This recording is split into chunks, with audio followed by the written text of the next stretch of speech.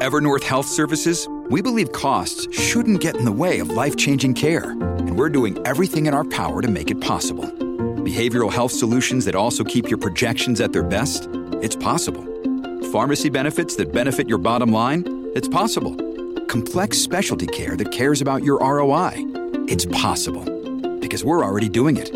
All while saving businesses billions. That's Wonder made possible. Learn more at evernorth.com/wonder.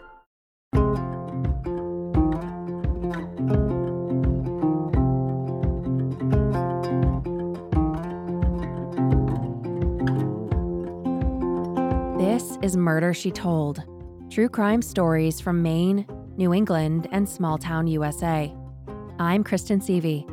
You can connect with the show at murdershetold.com or on Instagram at murdershetoldpodcast. This episode contains descriptions of sexual harassment and racism. Please listen with care. It started as a typical December morning for Officer Jose Diaz of the Boston Police Department. Shortly after 10 a.m., the radio in Jose's cruiser chirped, and dispatch came on the line. They needed him to do a welfare check at 8 Wardman Road in Boston's Roxbury neighborhood, and he was on it. He pulled up to his destination, a brick 3-story apartment building. A resident on the second floor was the subject of the check. Her friend had tried to get in contact with her multiple times, and he was concerned that she hadn't responded. Officer Diaz knocked on the door and announced his presence, but was met with silence. After more failed attempts, he tried to open the door, but it was deadbolted shut. There was one other door to enter the apartment, but it too was locked. Out of options, Jose forced his way in. It appeared to be tidy and clean. None of the furniture seemed out of place. In fact, it looked as though it had been prepared for an open house. His gaze drifted over to the apartment's kitchen, and it was then he had realized he had stepped into a crime scene.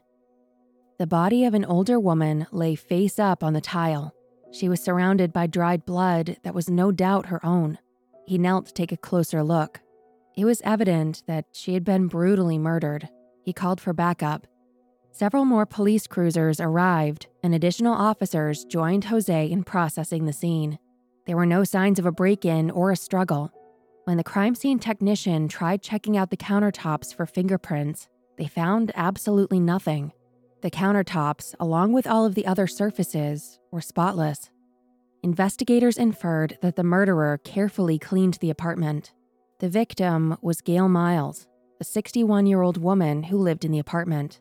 Unbeknownst to the Boston police officers, Gail had shared a badge with them for 17 years in the nearby city of Watertown, which meant they were investigating the murder of their sister in blue.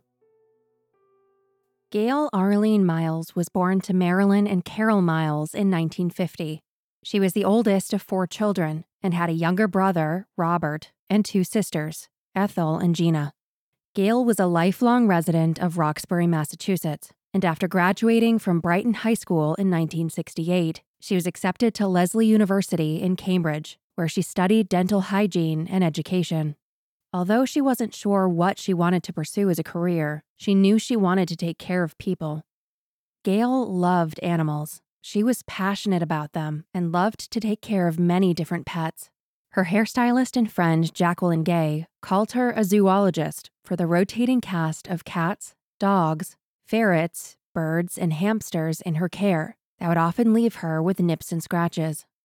One of her neighbors later recalled how she would see Gail on walks in Franklin Park with a colorful pet parrot on her shoulder.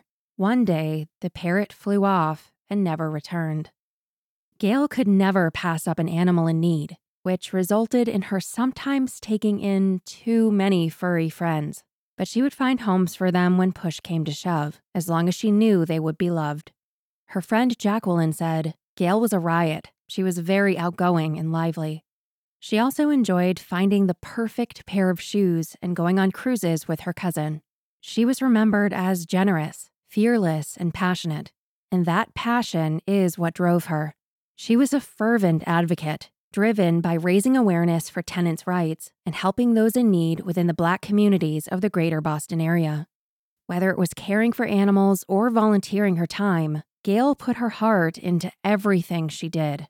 She also held few reservations when it came to how she expressed her feelings. She could be brutally honest and outspoken, something that made her a magnet for conflict. She was also known to be stubborn and extremely determined. But honest truth or not everyone wanted to hear what Gail had to say, and this sometimes drove the people she loved away.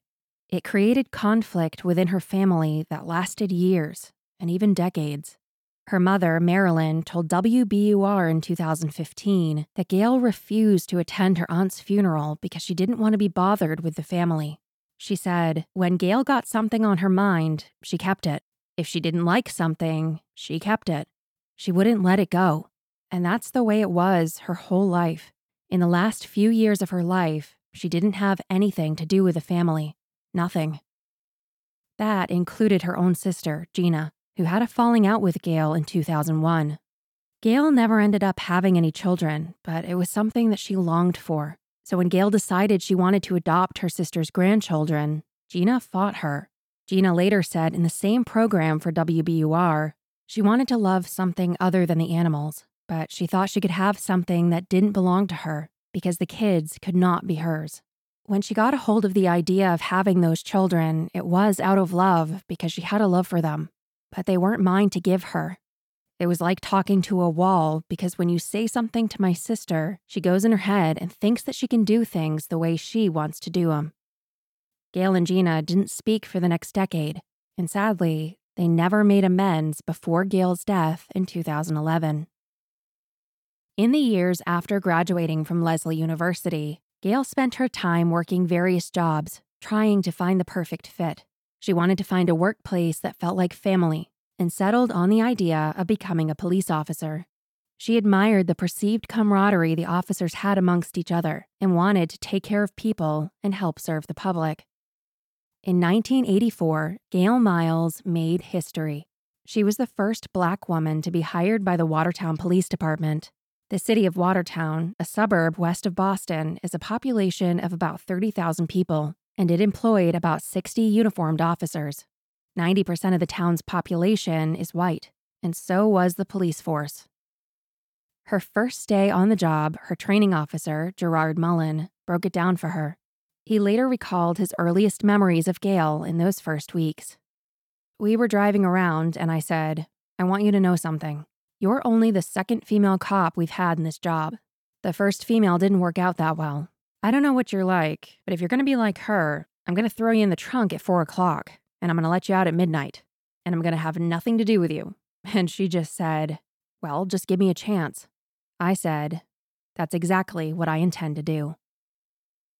Being a rookie, she was aware that other officers could give her a hard time, but the level of hostility from her colleagues far exceeded her expectations. Always a fighter, she defended herself and reciprocated the energy with similar insults and banter. Gerard Mullen stayed by her side, and although the two occasionally clashed, they had a sibling-like bond, and he was Gail's closest confidant. The training itself was rough. Gail struggled in the beginning and even totaled a police cruiser while taking a driving test at Hanscom Air Force Base, crashing it into a parked airplane. Later, she failed a firearm exam and another driving test. Gerard recalled, she wanted to be a good cop. She really and truly did. She wanted to do things right. Over time, her performance improved, but tensions between her and her fellow officers did not. She was singled out as the only woman on the force, and her colleagues made sexist comments to her regularly. A fellow cop, Leroy Doctor, grabbed her behind in the booking area of the station. It was denied, but Gail later wrote that she had reviewed surveillance video that showed her reacting to being grabbed, and it contained audible laughter from the other officers. She later wrote that she was referred to as a bitch and a prostitute, and told to lick me regularly. A fake news article with 2 photos of Gail was posted, and it read, Police Officer Gail Miles of the Watertown Police Department is shown above receiving the news that she has been accepted to attend the International Bikini Open contest to be held in Hawaii in October. Her only response was, man, I gotta find me some boobs in a hurry. But the most overt sexual harassment she recalled was when Leroy put his hand on her breast. But in addition to this, she was also targeted because she was Black. In one incident, Leroy mocked her as belonging to a line of, quote, voodoo women, a racial epithet that is a derogatory term for a Black woman. Officers made racist jokes that only intensified during the O.J. Simpson trial. Other cops would tell her to her face that the only reason she was hired was because she was a Black woman, and they had an affirmative action policy. Most shocking of all, Gerard later recalled, right in front of the lieutenant, the dispatcher, a white male officer, called her the N-word. And she turned to the lieutenant and said, "Did you hear that?" And he wouldn't do anything about it. These other guys on the job constantly giving her a hard time, and nobody ever backed her up, and she got more and more pissed off. She contended that she was punished more severely for infractions that white male officers had also committed. She faced a hostile workplace, recalling times that she was locked out of the communications room by other officers, and one incident that made her fear for her safety. She said that a sergeant, who was the department's expert marksman, aimed his gun's laser sight at her midsection. She was outraged, and she told him so. She wrote, "My hair is breaking off, and I'm pulling out the rest from stress." She also went on antidepressants around the same time. Watertown PD did an internal investigation of the gun incident and found, quote, no wrongdoing. But a surveillance audio recording made inside the police station told a different story. After enduring 12 years of sexism and racism, and realizing that the family in blue she had hoped for would never materialize, she filed a formal complaint. But the person she submitted the complaint to was Ed DeVoe, who was a captain in 1996, and Gail alleged fostered the environment of harassment. Ed led the investigation into the incidents that she enumerated, and investigated himself too, evidently. 2 officers were disciplined, and Gail's transfer request to a different work group was approved. But the harassment continued, and some officers who were named in her complaint hadn't been disciplined, so Gail confronted Ed about it in his office. He fired back at her, telling Gail how she was the subject of sexual misconduct allegations herself. Ed said that 3 officers, including Gerard Mullen, had approached him. She learned about the incident with Gerard, but he later signed an affidavit that dismissed the allegation as pure fiction. The 2 other mysterious complaints against Gail were never acted upon, and despite her repeated attempts to learn more about them, the names of the other 2 officers were never divulged. Since Gail had exhausted her options within the police department, she decided to take her concerns to a higher level, and with a lawyer named John Delamonte, sent a formal complaint to the Massachusetts Coalition Against Discrimination, or MCAD for short. Neither John nor Gail knew the amount of turbulence the complaint would cause, and how much everything would change. By the late 90s, the harassment had lessened, but Gail felt isolated. She was one of the most unpopular officers within the department. She remained on night patrol, where she had stayed since she joined in 1983. She continuously watched newer officers move up the ranks while she was stuck exactly where she'd started. Gerard later reflected on Gail's motivation in becoming an officer. She was looking for more than a new profession when she joined the force. She really and truly believed that the police department was a great big family, that they're your brothers. She expected that you're going to get crap from your family, crap from your brothers. But when something happens, they're going to be there for you. And I tried to tell her, Gail, it's not like that. In the real world, some of these guys are no damn good. Some of them will help you, and some of them won't. Some will care for you, some of them won't. I said, it's just people. This is not a family. And I don't think she ever really caught on to that until it was too late. The fall of 2011 had been a difficult time for Gail. The building she owned at 8 Wardman Road was in foreclosure by the bank, and her housing plans were up in the air, causing stress about her living situation. But the building's new owner, who'd bought it at auction, was helping Gail get by for the time being. He negotiated a rental agreement for her to continue to live on the second-floor apartment she called home, until she found a more permanent solution. On either Thursday, December 1st, 2011, or Friday the 2nd, Gail went to the Watertown police station to pick up her new identification card for retirement benefits. It is unclear to me which day this actually happened.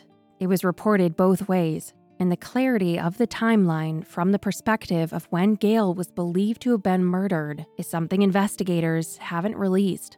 The details we do know are reported a few different ways. After picking up her ID, she joined a group of former police colleagues at a local bar for drinks.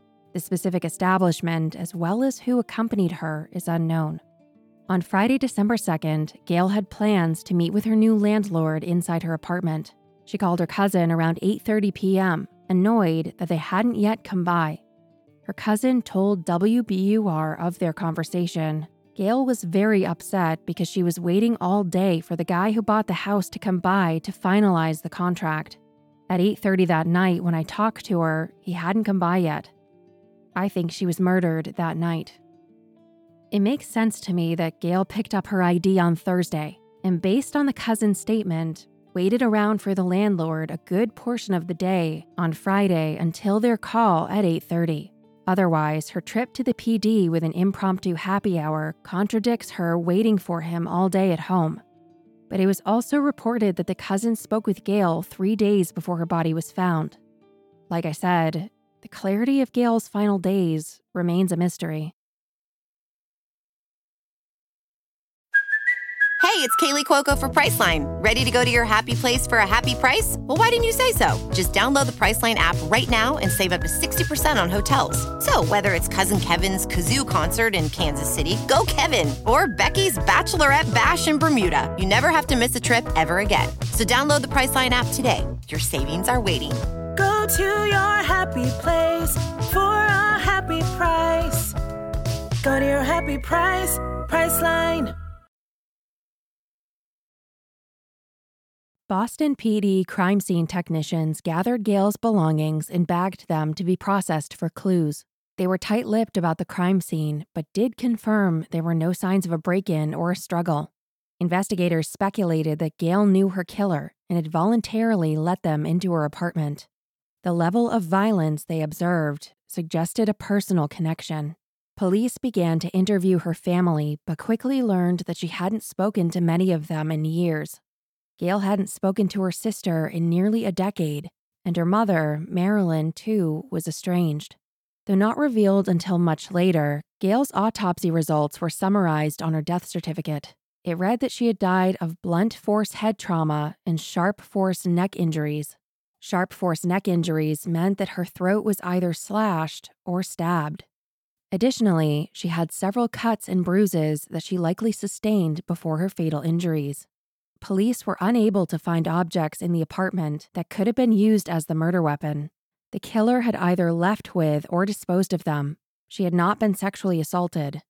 They learned from friends that Gail had always carried a small handgun with her, and they noticed that it was missing from the apartment. To this day, it has never been recovered. Investigators theorized that Gail got into a dispute with the killer, which escalated, but they were at a loss. Boston PD told Boston 25 News that they couldn't find anyone that was angry with Gail. There was evidence that the culprit had covered their tracks performing a cleanup in the apartment, but they left Gail's body in plain sight, uncovered on the kitchen floor. When Gail was in her 20s, back in the 1970s, she wanted to own a home in Boston's Roxbury neighborhood where she had grown up, a predominantly Black community. And after scouting around, she found a large property that had been foreclosed upon, 8 Wardman Road, and she bought it for just $500. It was red brick, 3 stories tall, and tastefully proportioned. The whole block was one long connected building, and an intricate molding at the top unified the look of the street. It was built in 1912 by a prominent local architect, and today it's included in the National Register of Historic Places, along with the rest of the Walnut Park Historic District. Gail lived there for her entire adult life. It's a large building, and it's divided up into individual apartments. In 2003, the year before she retired from the police, she took out a $175,000 mortgage on the apartment building. In 2006, she took out a new mortgage for $357,000, likely paying off the previous, in 2007, increased it to $401,000. In late 2006, she made a brief reappearance in her family circle with an important announcement. Gail was getting married to Ednilson Felix Cuencas, an undocumented immigrant from Brazil. She had met him months prior, but never introduced him to anyone before her engagement. Gerard Mullen later said, "I liked him. I only met him a few times. I was there at their wedding when they got married at Boston City Hall. He seemed like a nice guy, he really did. All his friends seemed nice too. It was strictly a marriage of convenience, and they both went in there with their eyes wide open. They both had their agenda, what they wanted." Gail believed that being married would help strengthen her case against authorities to adopt her sister's grandchildren, a fight she had not forgotten. Her husband simply wanted legal residency. Not long after they married, for unknown reasons, Ednilson moved back to Brazil. But before he left, he co-signed on the final mortgage of the house. WBUR reported that her home appraised for around $375,000, so it is strange that she obtained financing in excess of that amount. A Suffolk County land court later told WBUR the loan was discharged just weeks after it was recorded in 2007, meaning that it was likely paid off somehow, and the mortgage lender released their claims against the house. Perhaps Gail refinanced with someone else. The land court official thought it was bizarre that it happened so quickly. Gail evidently still had plenty of debt because by 2011, her house had been returned the way she discovered it, foreclosed. She hadn't made but one mortgage payment in over 4 years, which begged the question, what happened to all that money? Even after Gail filed a complaint with the Massachusetts Coalition Against Discrimination, she continued working for the Watertown Police Department, and Ed DeVoe had been promoted to top brass. She said in her filing that Ed fostered the harassment. The wheels of justice turn slowly, and although MCAD eventually found merit, or in their jargon, probable cause, it wasn't until 2000 that her complaint was converted into a lawsuit against Watertown PD, requesting $1 million in damages. The legal venue for her claim was Middlesex County Superior Court, about 30 minutes north of Watertown. On January 16, 2001, Watertown Town Manager Michael Driscoll appointed Ed as acting chief of the police, and the hunt was on to find a permanent chief.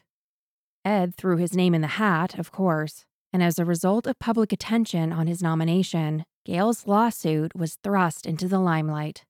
It was a dark cloud over him, and throughout 2000 and 2001, there were numerous news articles published in the Watertown Tab and Press and the Boston Globe. Not only was Gail's lawsuit a thorn in his side, there was another black officer who had brought a complaint to MCAD. Leroy Doctor, the same Leroy who Gail named in her complaints, believed the department had discriminated against him when he was harshly punished for an infraction that happened in August of 2000. He was suspended without pay for 2 days and prohibited from participating in details, a lucrative type of overtime for Watertown police, for 2 weeks. Leroy admitted that he had lied to his chief, who was John Jackson at the time, when he was working a detail at Watertown Mall. He was away from his post for over an hour, and the chief found out and disciplined him. He said that other white officers received much lighter penalties and pointed to an incident where a white officer was off post for over 2 hours and had only received a letter of reprimand. He said in his complaint, "The only thing I want is that stupid suspension taken off my record, and I want to be paid the money they owe me for those 2 days. There has to be some type of uniform code where everyone is treated the same." Gail's lawyer, John Delamonte, said, "The police department is sticking their head in the sand, ignoring Gail Miles' pleas for help.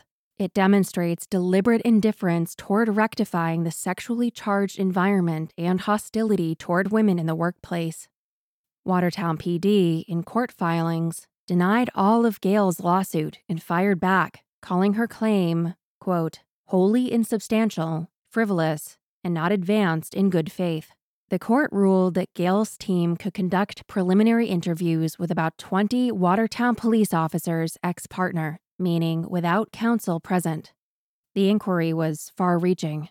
In addition, by the spring of 2001, 10 Watertown officers had already been deposed, including Acting Chief Ed DeVoe. Gail's lawyer called it an exercise in futility because Ed refused to answer many pertinent questions, and so John appealed to the Superior Court to compel him to answer. In June of 2001, a forum was held called a Community Dialogue, which was attended by 2 women and 3 minority representatives from the department. They told the audience that they have never felt anything but support from their colleagues. Ed addressed the attendees, saying, "Though the upper ranks were devoid of diversity, women and minorities only recently began joining the department. 1 lieutenant and 2 sergeants had less time on the force than her."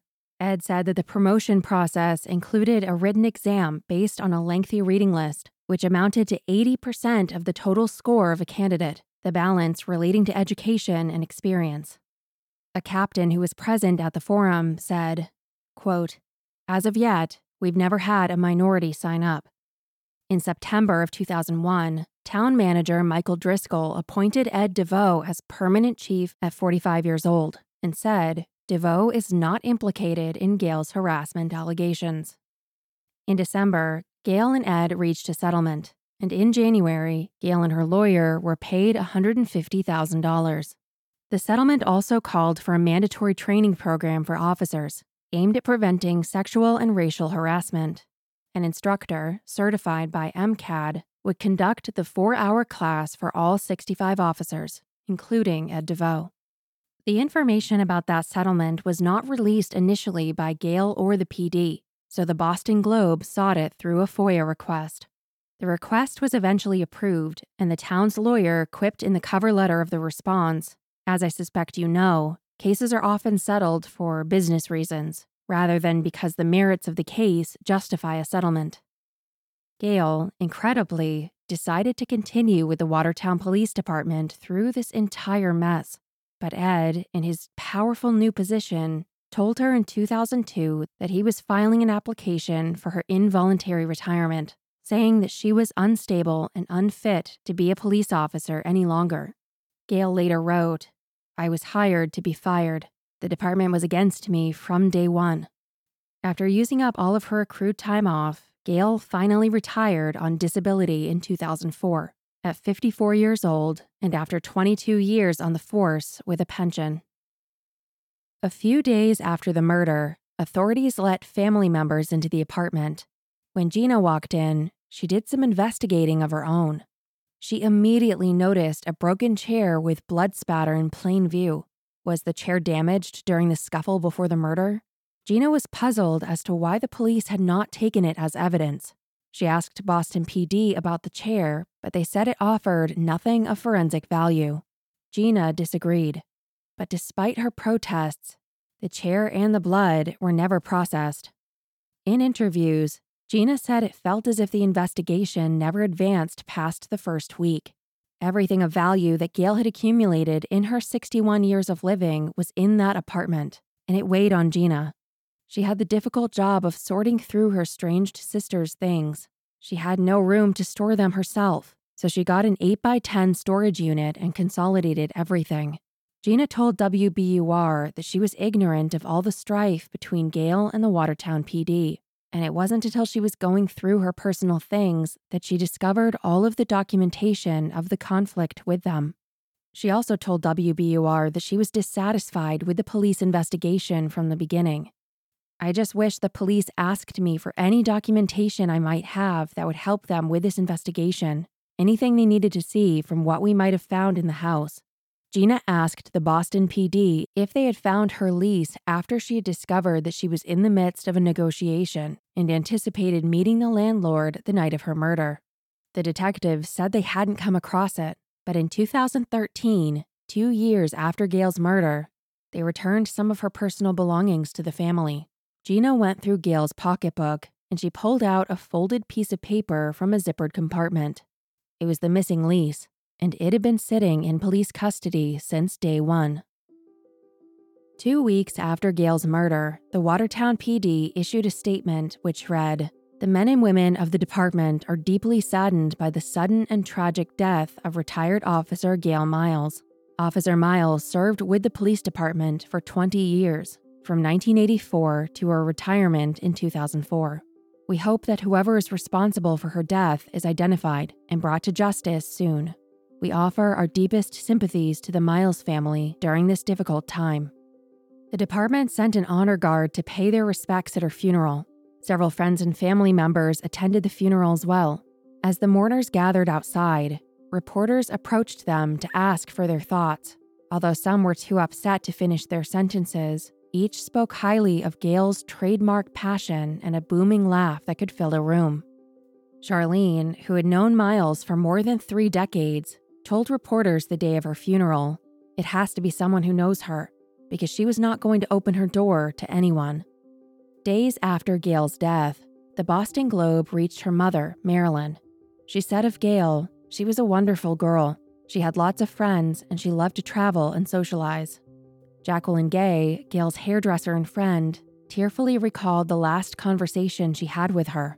2 weeks before Gail's death, Jacqueline had called and asked if she was giving away one of her pet cats. Gail said, "I've already given away 1 cat to a friend. If I gave away another, I'd only have 3 left." She, at times, had as many as 10 cats and was at an all-time low. Gail had no children, and her pets were her life. Pallbearers carried her casket from the funeral to a hearse, which ferried her to Blue Hill Cemetery in Braintree. The new owner of Gail's building has been tight-lipped about the case. It's unknown if the police interviewed him or not. In 2015, WBUR reached out to him for a potential interview concerning the case. He declined. It's been over 10 years since someone killed Gail Miles in her own home. Gail's mother passed away in 2017 without getting any answer. Gina continues to advocate for her sister. Last December, she posted a picture of Gail to commemorate the 10th anniversary of her death.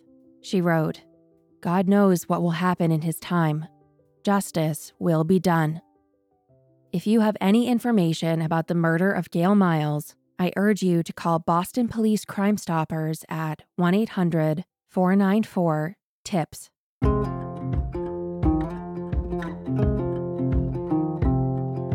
I want to thank you so much for listening. I am so grateful that you chose to tune in, and I couldn't be here without you. Thank you. If you would like to support the show, there's a link in the show notes with options. Another way to support is telling a friend, sharing on social media, or leaving a review. A detailed list of sources and photos can be found at murdershetold.com. This episode was co-written and researched by Corey Sobel. Special thanks to Byron Willis for his research and writing support. If you have a story that needs to be told or a correction, I would love to hear from you. My only hope is that I've kept the memories of your loved ones alive. I'm Kristen Seavey, and this is Murder, She Told. Thank you for listening.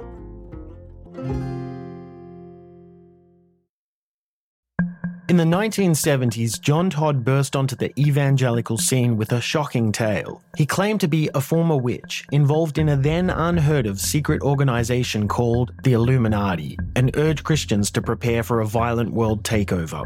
First of all, the number one weapon in everybody's home should be a 12-gauge pump shotgun.